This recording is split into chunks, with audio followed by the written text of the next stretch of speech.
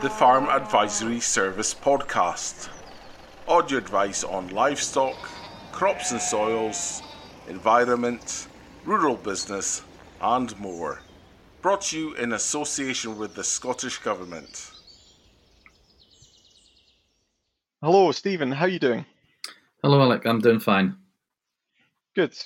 Thanks, Stephen, for taking the opportunity to sit down with us and have a chat about this. Wet weather planning here, particularly in Ayrshire, has been a big deal this year, and it is something that we wanted to cover within the Slurry Management and Application project that we're currently working on. So, no, I really appreciate this. No, that's not a problem. I always like to take the opportunity to be able to give advice and provide information to the farming community. And obviously, this is a pretty unusual year for a lot of industries and a lot of people across Scotland. But how are things on the ground with SEPA? Yeah, things on the ground have changed quite significantly throughout the year. Initially at the start of the year, the end of November, December last year, coming into January, we were experiencing extremes amount of wet weather conditions, and we had just in February put in place a proviso for farmers to enable them to spread slurry on waterlogged ground. Once we brought that into play, all of a sudden weather changed, which it normally does. It started to dry up, and then the pandemic hit, and that resulted in SEPA staff basically being curtailed to their own home. All SEPA offices were closed, and we had to think of alternative ways of actually working with the farming community. That has been a challenge, to be perfectly honest, Alec. We've had to develop ways of trying to communicate with the farmers, and one of the mechanisms we're trying to use is through these podcasts and through videos that we're working with Farming and Water Scotland yourselves, but also just using different types of technology to undertake inspections of new farm structures, which we hadn't done in the past, and that was using virtual techniques such as WhatsApp video, FaceTime, and also photographs, just to enable those Scottish grant-funded new structures to be signed off so farmers could claim their grants. So things have changed. We are now starting to get back to normal, so we are, and we're starting to get staff out and about again, which is good. Because the farmers were kind of asking where we'd been, even though they never want to see SEPA, but they were kind of saying, what have you been doing? So no, it's been good to get staff back on the ground.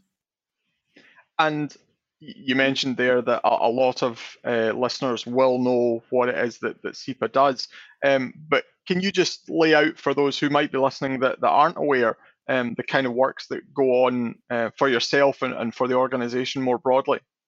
Yeah, that's not a problem. Well, I suppose talking about myself and my team, I have a team of 15 staff that specialise in agricultural interaction and engagement. We work across the whole of Scotland. I have staff in 11 different SEPA offices across Scotland. The team was set up to try and improve consistency in terms of environmental regulation on farms, and to provide better education and better advice to farmers. The staff within the team are all either ex-farmers' sons and daughters, or have been involved in the farming community for a considerable period of time. So they can speak the language, which makes it an awful lot easier, and they understand what the industry is actually about. So the team itself, we work in priority catchments. We've got 57 priority catchments across the country. And in those catchments, we do one-to-one interaction with land managers. And that sort of inspection looks at the steadying issues as well as land-based activities. And we provide advice to the farmers on the environmental legislation that they need to comply with. Like many things, farmers have a lot of legislation that they have to comply with, and the environmental side of things is sometimes slips down the ladder a wee bit, and it's just a reminder of how they need to operate on the ground, and we give some advice on that as we go around those particular farms. Other areas of SEPA work on, dealing with Scottish Water, dealing with larger industries in terms of pollution prevention, whilst we also look at natural flood management has come into our remit. And we also have the science side of SEPA, which undertakes ecology and water samples, and enables us to get a picture of what the environment's actually like, which we need to report to Scottish Government on a regular basis. So that's the kind of operations that SEPA actually undertake. Good. And I mentioned at the very start there, this podcast will feed into the series Slurry Management and Application that we've been doing as part of the Farm Advisory Service. Is it your perception, Stephen, that last year or January, February this year was particularly wet? Are we likely to see the same kind of scenario this year again? And what are you guys doing to prepare for that? Yeah, we've noticed over the last probably since about 2011, to be perfectly honest, that the winters are getting progressively wetter, and coming into the springs getting progressively wetter. We talk about last year, November, December, early January. We had 605 millimetres of rain in Ayrshire over that time period, where we'd usually expect on an average year to somewhere in the region between 350 and 400 millimetres of rain. So that has a consequence on the farmers, and especially livestock farmers and those that are working in a slurry operation and of silage pits. Because a lot of the rainfall that falls onto pits and falls onto yard areas ends up in the slurry storage systems. And with that excessive amount of rain, then it does cause problems in terms of having adequate storage.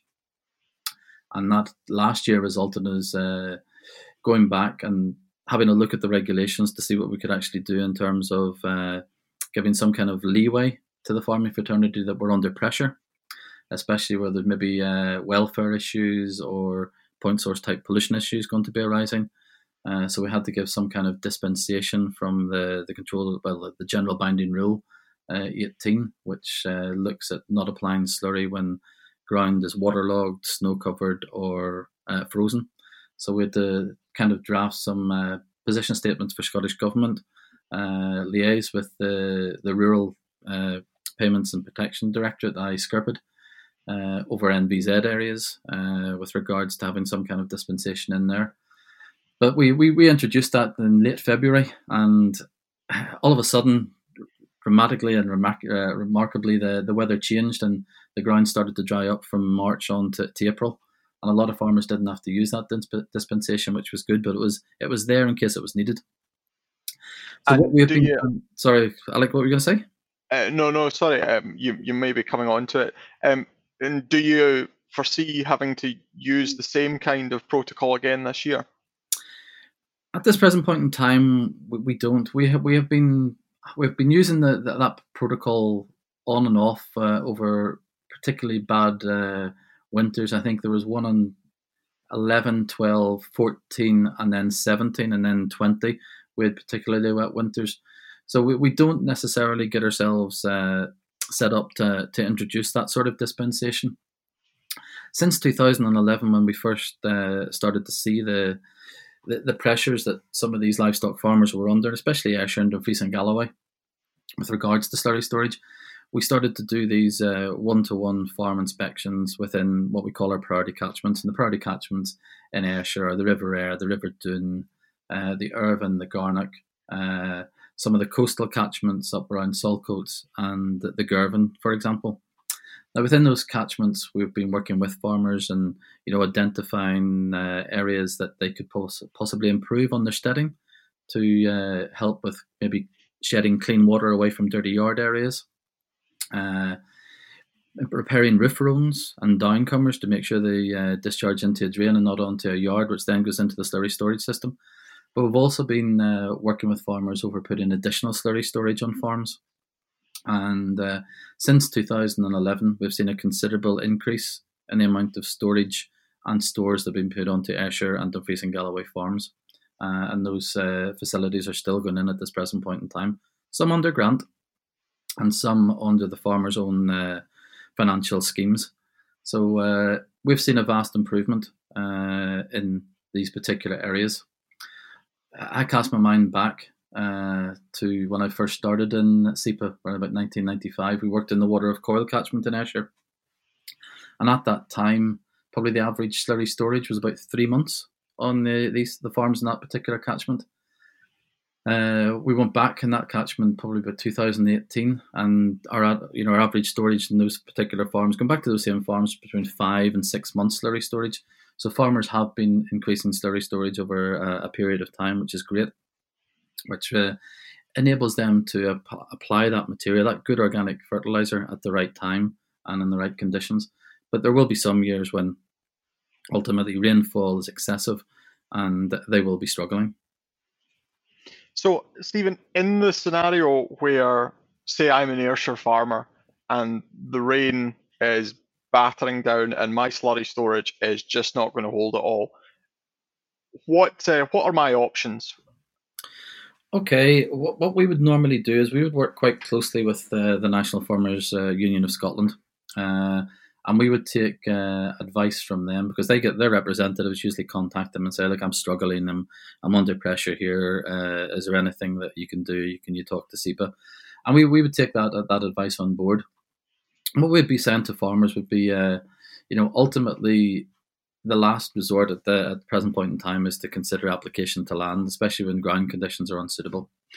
We would ask them to have a look to see if there were other options, maybe a neighbour that maybe not using a store, or maybe a neighbour's got a new store which is excessively large and maybe some spare capacity in it at that present point in time. If that's unfeasible, are there any anaerobic digestion plants that may be looking for that sort of feedstock in close proximity to their farm? Could they take it there and get the benefit out of it from that perspective? If that fails, then I think we are looking at some kind of dispensation with the farmer and try to work around those particular areas. Ultimately, we would like them to have considered removing some clean water that may be falling into those particular areas by initially improving, say, downcomers and roof rows, trying to shed surface water which is clean away from dirty yard areas, which sometimes they can do, sometimes they can't do. Those are probably mitigation measures that need to be undertaken during early spring, summertime in one year, for the benefits on the next year and the year after that. So those are the sort of things that we would be looking at. If those failed, then we would be looking to have some kind of dispensation, and we would work with the farmers on that. The kind of thing that we'd be looking at would be to get the farmer to identify probably his driest fields on his steading, or on the unit itself, and look to see how much slurry that he would need to apply to give him maybe a working capacity of 3 to 4 weeks. We wouldn't want to see any more than probably 20 metres cube per hectare applied, and we would make sure that they had a good buffer away from watercourses, probably a minimum of about 30 metres, and also probably look towards having very gently sloping fields, just to try and prevent any runoff entering the water environment. So those are the sort of things that we have deployed previously, and ultimately, if pressure's got excessively bad, say this incoming winter, then we may have to look at deploying those again. In terms of farm steading planning and RAMS maps, how important are they as a management tool for wet weather planning? I think that's some of the most important aspects that we look at when we're out on the steading. We would often say to farmers that just repairing a roof row and a downcomer and making sure it goes into a drain will save a considerable amount of water, say, shedding onto a yard area, a collection yard area for a dairy system that then flows into the slurry storage system. Some of these sheds are excessively large now, and even half the side of a roof coming off that can exacerbate the slurry storage system quite quickly. Farmers would say to you as well, that the cows rub up against that downcomer and it gets broken all the time. It's a continual maintenance problem. These are simple and cheap maintenance and mitigation measures that can be put in place to prevent that that clean water entering the dirty water system, and it may be this they need to protect that downcomer moving forward. So those even using a sleeping policeman or some kind of mechanism to divert clean water away from dirty yards is very, very important. Because ultimately what we're trying to do is maintain the slurry storage capacity that they have on the farm. And if they can remove any of that particular water, then well and good. What farmers also need to think about is what other options are available to them. We have a system called a constructed farm wetland. Okay, it takes up a wee bit of land away from the farming system, but it enables farmers to shed what we call lightly contaminated drainage, i.e., say winter runoff from a silage pit or winter runoff from a midden that would be potentially being collected on a farm to this constructed farm wetland system that treats it and then discharges it to the water environment. Just by removing, say, for example, a silage pit, a normal size silage pit, you can probably, over the winter period, from that silage pit going into your slurry storage system, probably have a ring or maybe more of rainwater. And to shed that away into a constructed farm wetland, it will give you that extra capacity. We've tried to do some calculations, but each farm is individual and each farm operates in a different manner. But we've kind of looked at either removing that rainwater from a silage pit can probably take a farm that may be sitting at 3 months slurry storage up to 5.5 months slurry storage, depending on the size and the operation, or even potentially roofing, but that's a particularly costly area to go into. In terms of RAMs, risk assessment for manures and slurries, they're very, very important. And these are tools which just aren't for the farmer, but are for the contractor that actually appears on the farm to spread the slurry or the manure. Each farmer that has a RAMs should, in theory, be providing his contractor with that RAMs, because it provides him with information on the fields, the slope of the field, proximity of water courses, and therefore the contractor will know where the potential risky areas actually are, and maybe where he needs to maybe provide a bigger buffer on maybe a more sloping field, or he may need to just maybe because of soil conditions in that particular time a larger buffer area. So they are important, and they do need to be used on a regular basis. And you touched very, very briefly there on the use of grass margins and buffer strips in wet conditions. What specifically is it that makes them so valuable? Well, in wet conditions, when the ground's waterlogged and you apply anything, whether it be silage, whether runoff from silage pit, or whether it be slurry, any further rainfall on that generates a flow in the field. So, in essence, once you get a sheet flow going over the surface of the field, it will take what the farmer's actually applied onto that field, so the slurry. So the nutrients and phosphates and bacteria that he's applied will end up in the water environment. The minimum buffer that is required, as we all know, is 10 metres from the top of the bank. But when you're talking about when ground conditions are a wee bit wetter, and maybe you're having to apply on a more steeper slope in the field, or a bigger incline, farmers and contractors should be considering maybe giving a little bit bigger buffer, so as to prevent any runoff coming off that particular field after a rainfall event, especially when ground conditions are unsuitable. But these are really extreme situations. Ultimately, we'd be looking to farmers to comply with that general boundary rule 18 and to be spreading their organic fertilisers when ground conditions are actually more suitable. And that then leads on to farmers need to plan for these situations. I think one of the things farmers should be doing is not waiting till their slurry store is 2 inches off the top before considering they need to apply onto land. They should be looking at it as a whole winter planning process, keeping an eye on the slurry store, how it's building up, what the forecast like for the next week or so, or 2 or 3 days. What ground conditions are actually like at this period in time? Are they going to improve? And take the opportunities when the ground conditions are not waterlogged, they're not frozen, and maybe can apply a bit of slurry onto the ground. that is only when they're under extreme, coming to that period of maybe getting under pressure. As I said earlier, most of the farmers that we're going out to see, they've increased their slurry storage and will be in a position to get them through most of the winter period without being under too much pressure. Do we know, Stephen, how many days are required for improved grass pasture to take up slurry, or for it to dissipate into the soil?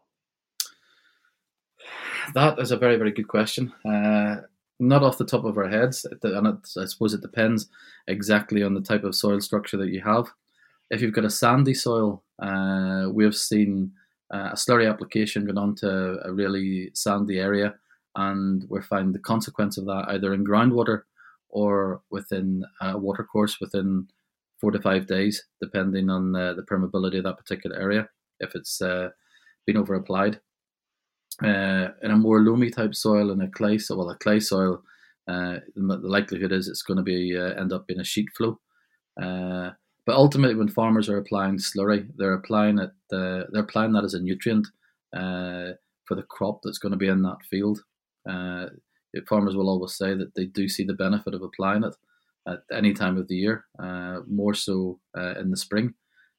So ultimately, we're not 100% sure how long it takes to dissipate, but it's a very good question. Maybe some research should be done into that. And Stephen, moving slightly away from the land on the farm and back towards the storage of slurry, do you have a preference for a particular type of storage on the farm? What seems to work best in your opinion?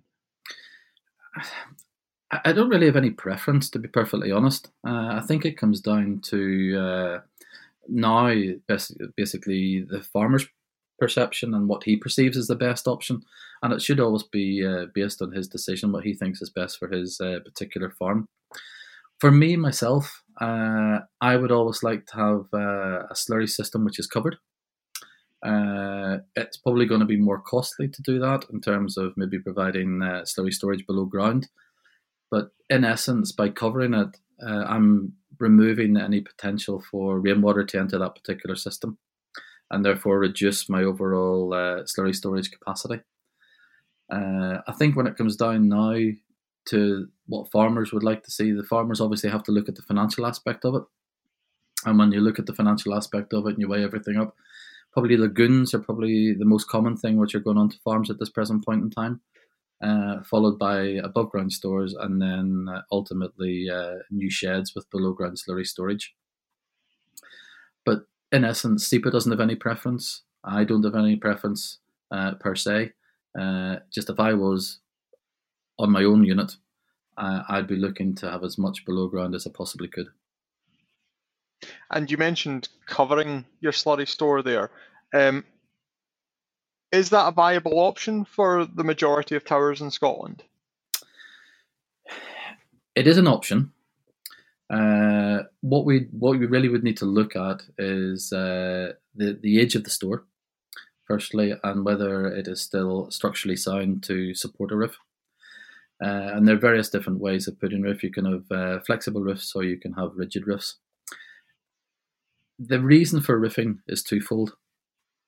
One, we would always suggest that or recommend that roofing of a slurry store is a good idea because it's removing that rainfall that you get during that winter period. And in certain parts of Ayrshire and in Dumfries and Galloway, you could, in a winter period, you can at least write off your first ring in an above ground store just for rainwater. By roofing, you're excluding that, so you're actually increasing your slurry storage capacity. Unfortunately, the actual roofing of the structure, it can be quite costly, and that kind of a financial impact and aspect. But I think you've got to weigh that up over over a number of years in terms of how much money a farmer would actually be putting out to spread that extra ring each year, in terms of diesel, in terms of tractor parts, in terms of time management, and also the impact that's actually having on his ground and soil conditions. Because the more often that you actually go over your soil when it's waterlogged, then the greater risk of compaction. And compaction is a a particularly problematic issue in certain farms with regards to crop growth and crop sustainability. So there are various things that need to be weighed up against not putting a roof on and saying it's too expensive. It's weighing up the other negative effects that it could have in and around the steading and, diesel emissions and things like that. The other aspect of having a roof is that you're preventing emissions. And with the big chat now within agriculture about climate change and net zero, these are one of the options that maybe will become available as a mitigation measure. So by roofing, you exclude water and you reduce your emissions. And so this might sound like a silly question, Stephen. If I were to put a roof on a slurry store, presumably the water is going to run off that roof. Are there any considerations for where that water should then go that is just lying around the slurry store? Yeah, there are methods of actually removing that water from the roof. The rigid roofs have a downpipe I've seen in some stores down south, where all the water goes to one particular point, and because it's clean, it can be discharged into a field tile drain. The more flexible type roofs actually have a pump as the slurry comes up and the rainwater starts to to form in the actual roof itself. The flexible causes like a dish. There's a pump system, and you can pump that water out onto the field or into a field tile drain. It's clean water, and therefore can be shed away. And these are things that need to be put in place if you consider the installation of a roof system. And Stephen, with regards to the recent Sustainable Agriculture Capital Grant, putting a roof on your slurry store was certainly an eligible option there. Were there any options under the grant with regards to the application of slurry that you were particularly encouraged by seeing there? Something that you would encourage people to take a look at? Yeah, I really liked what they were putting forward in terms of say movement away from the use of splash plates to the more beneficial use of dribble bars, trailing shoes, and injection systems. They're moving from splash plates, basically by throwing the material up into the air, the slurry up into the air, your emissions are quite high.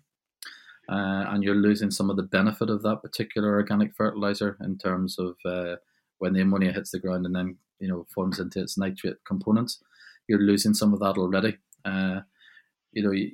In essence, some of the research that DEFRA's come out with, moving from a splash plate to a trailing shoe or to a dribble bar can save gaseous emissions into the air by between 50 and 70%, which is quite significant. When you've got so much slurry being applied across, say, an area of Ayrshire, Dumfries and Galloway. In terms of what the best option is, it really comes down to, I think, the farmer's perception and perspective of what he actually wants in the ground. Dribble bars are good. Trailing shoes are good. They all have their benefits. I would always edge towards a trailing shoe in terms of the materials being applied onto the soil and into a slice of, or a wee slice in the ground, so that you can see the effects of that nearly instantly, as I would say, in terms of days instead of weeks. And also there's the potential to get if you have to get livestock back onto pasture, you get it back onto pasture an awful lot quicker than a dribble bar. Injection's probably suitable for some but not all. And it really depends on your depth of topsoil that you have and how deep you're actually going to inject. It probably wouldn't be appropriate for some parts of the Galloway area where you've got very shallow topsoils and a lot of rock. Where maybe some parts in Ayrshire it is feasible to do injection system. Again, each of the systems, it probably depends on how much money the farmer has available. Because they do get more costly as you go from dribble bar to trailing shoe, just with the technology that's involved, and then on to an injection system. Certainly my read on it as a consultant that was preparing these applications was that there was an awful lot of interest in dribble bars in particular. And I have heard the issues of injectors and depth of soil before. That is something that we came across this year. So no, that's good to get your thoughts. I think one other thing I like about moving away from a splash plate and vacuum tanker to say a dribble bar or a trailing shoe or injection system using the umbilical, it reduces again the pressure on the ground in terms of vehicle movements and tanker movements, and also that therefore has the potential to reduce any compaction or the amount of compaction that will happen in fields and grass paddocks. So there are multiple benefits of moving away from a tanker and splash plate to these more technological, or what we would term probably more a precision technique for application of slurry, if you could have such a thing, because they're applying the material directly beneath the dribble bar or the trailing shoe, whereas with the vacuum tanker, it's more broadcast application. And would these methods of application be more responsible in a wet weather condition? In terms of preventing pollution? Yes, yeah. They probably are, to be honest. But again, it will come down to spreading rates and, of course, field conditions and the type of field you're actually applying it on. You've got more control, definitely, of where you're actually applying the material using the better precision techniques than a vacuum tanker and splash plate. But ultimately, what we really want to see farmers is being able to store the material on the farm for as long as they possibly can, and therefore to apply it onto the ground to get the best benefit of that material in terms of a growth medium, a growth promoter, should I say.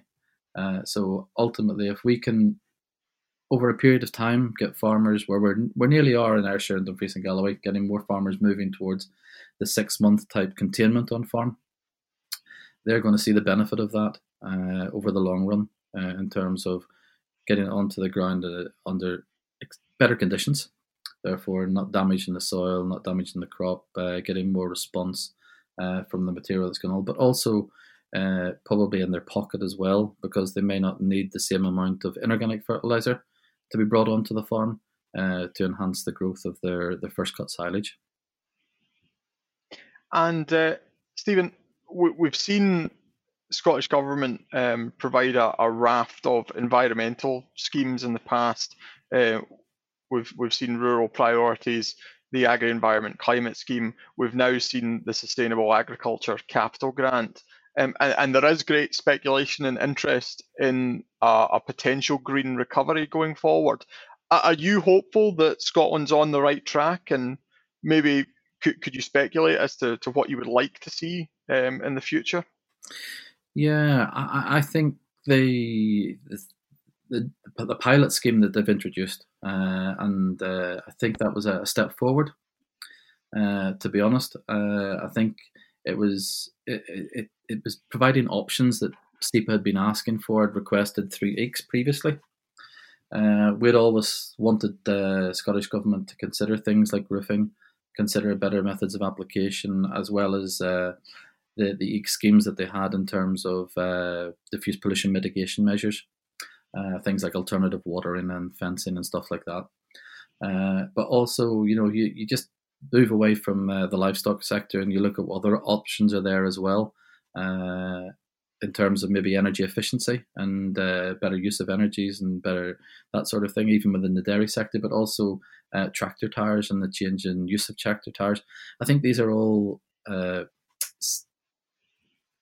good options for the future, to be perfectly honest. I would like to see that scheme being developed a wee bit further, maybe ultimately working closely with the NFUS and with consultants to see what other options there may be available on the horizon, and whether those are technically feasible within Scotland, and what benefits they would actually bring. But with the targets the Scottish Government have set to get net zero in such in theory, such a quick time, and with agriculture potentially being able to reduce those over a period of time. And you've got a couple of those climate change reports that are coming out recently. I think the options that were on the table through that grant scheme are what's going to be required moving forward. And I would like to think that Scottish Government will be able to finance some of those and be able to finance some of the mitigation measures within that scheme, which will improve the environmental performance and the green recovery within the agricultural sector. Fantastic. I'm conscious, Stephen, that we've now had you for over half an hour as we're recording this. So I'll begin to wrap up if that's okay with yourself. That's fine, Alec. At the very beginning of this podcast, Stephen, you mentioned the Farming and Water Scotland initiative. Can you talk a little bit about that and what's involved there? Yeah, this was an initiative that came about. I'm trying to think now. It must dating back maybe 4 to 5 years. SEPA had been working in priority catchments since about 2011, and what we had found at the very start of that particular piece of work is that we needed to engage with land managers on the ground, either through workshops, through attending events, and we also needed a mechanism of getting information out to those land managers in a paper format which would be beneficial to them. Now, we'd worked with the SRUC previously, attending events. We'd worked with the National Farmers Union, attending workshops and evening events, and we decided to, with SRUC, lobby Scottish Government to see if we could get some funding to have a mechanism where we could initially go to as many agriculture shows as we possibly could over a 3-year period, and also to provide information for farmers on the rules and regulations regarding land-based activities. So the general binding rules, things like the application of fertiliser, livestock activities on the ground, use of pesticides, waste sheep dip, that sort of thing. So we wanted to get messages out to those farmers in an easy format. And luckily enough, SRUC got some funding from Scottish Government to start a Farming and Water Scotland initiative.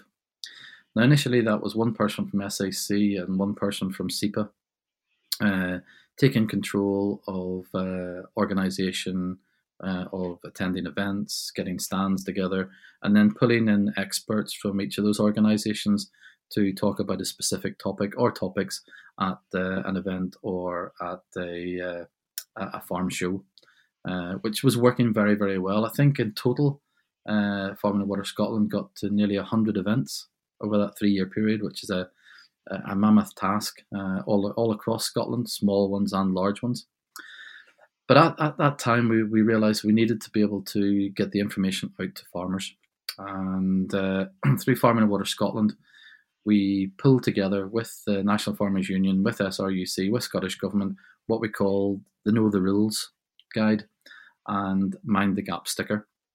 And those were simplistic ways of trying to get messages out to the farming community. We did it on a hardback system, first of all, and then realised that we could probably reach farmers with new technology through having a web page. So SRUC helped develop the web page for Farming and Water Scotland. It's held on the part of the SRUC system. That web page guides farmers to all the guidance they require in terms of what the rules and regulations are, what new technologies are available, what the systems we've trialled and put in place with regards to alternative watering, what mechanisms are in place for that. So it is a guidance website now for farmers, which is updated on a regular basis. It's a very useful tool. It also points farmers in the direction of where grants may be available or were available, and what options were actually available, and gives them information and directs them to what SEPA does on the ground in terms of one-to-one engagement. So Farming and Water Scotland is required within the whole of Scotland. It kind of covers a lot of the information that used to be within the old PEPFA code. That's the Code of Good Agricultural Practice. I think that was last updated in the late 90s, early 2000s. So, SEPA, Scotland was required to have a code of good agricultural practice. I think much of the information we now hold in Farming and Water Scotland and other Farmer Advisory Service websites is that code of good agricultural practice that farmers should be trying to adhere to. So it's a great initiative. It's an initiative that still needs to move forward. There are tools there that the farmers should be looking at. And I think especially farmers, as they become more aware of the technology and the better use of technology, and young farmers coming in are more apt to using web pages and this, that and the other, that's where they'll get the information. And that is going to be beneficial to them in the long run. Good stuff. No, it sounds very worthwhile taking a look at. And I ask this to everybody, Stephen. Final question for the podcast: Is there anything within the industry, Stephen, that you've seen recently across any sector that you think more people should be paying attention to with regard to wet weather planning, slurry management, or kind of proactive steps that farmers can take on their own farm? Yeah, I do think there's potential for increased use of constructed farm wetlands on a lot of our more larger intensive dairy units and probably beef units. I've been working quite closely with some dairy farmers recently across the country who are currently enlarging or putting in new constructed farm wetlands. And the reason they're doing this is that they've got so much lightly contaminated drainage arising from silage pits once the clamp's opened and that rainfall's getting into contact with it. They don't really want it going into their slurry system. They want to deal with it in some other form or fashion. And these constructed farm wetlands enable them to do that without really having to think too much about it, because they're designed to take that kind of and treat that kind of drainage. It also means that they're not diluting the slurry that they're producing with water. So they're getting a better understanding of what the nutrient benefit is within their slurry.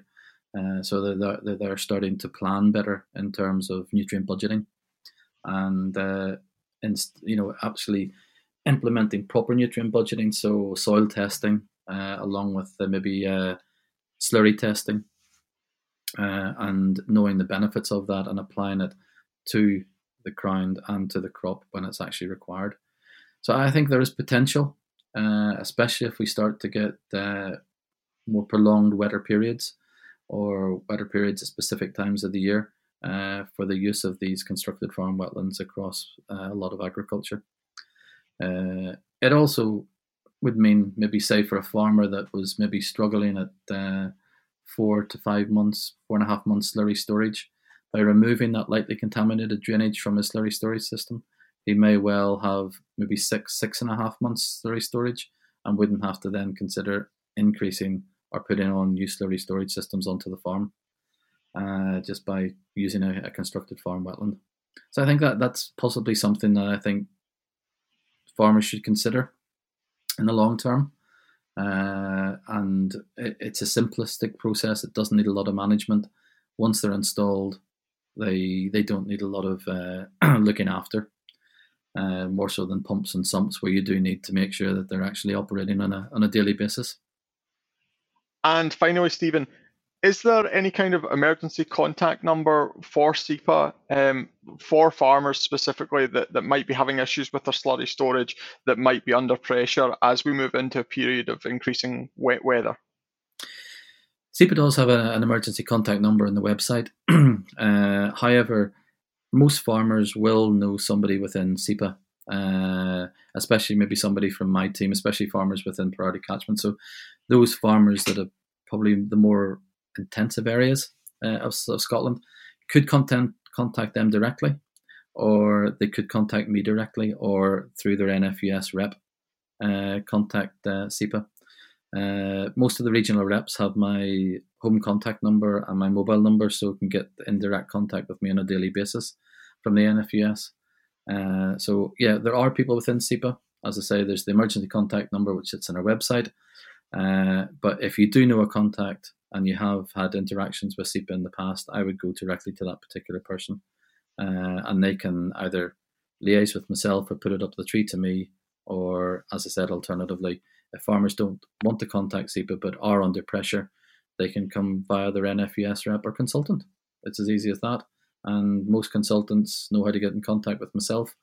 As SEPA's land unit manager, I'd be the person that would be responsible for taking forward any dispensation or relaxation of rules and regulations during wet weather or frozen conditions. Stephen Field, thank you very much. Thank you very much, Alec. It's nice to talk to you.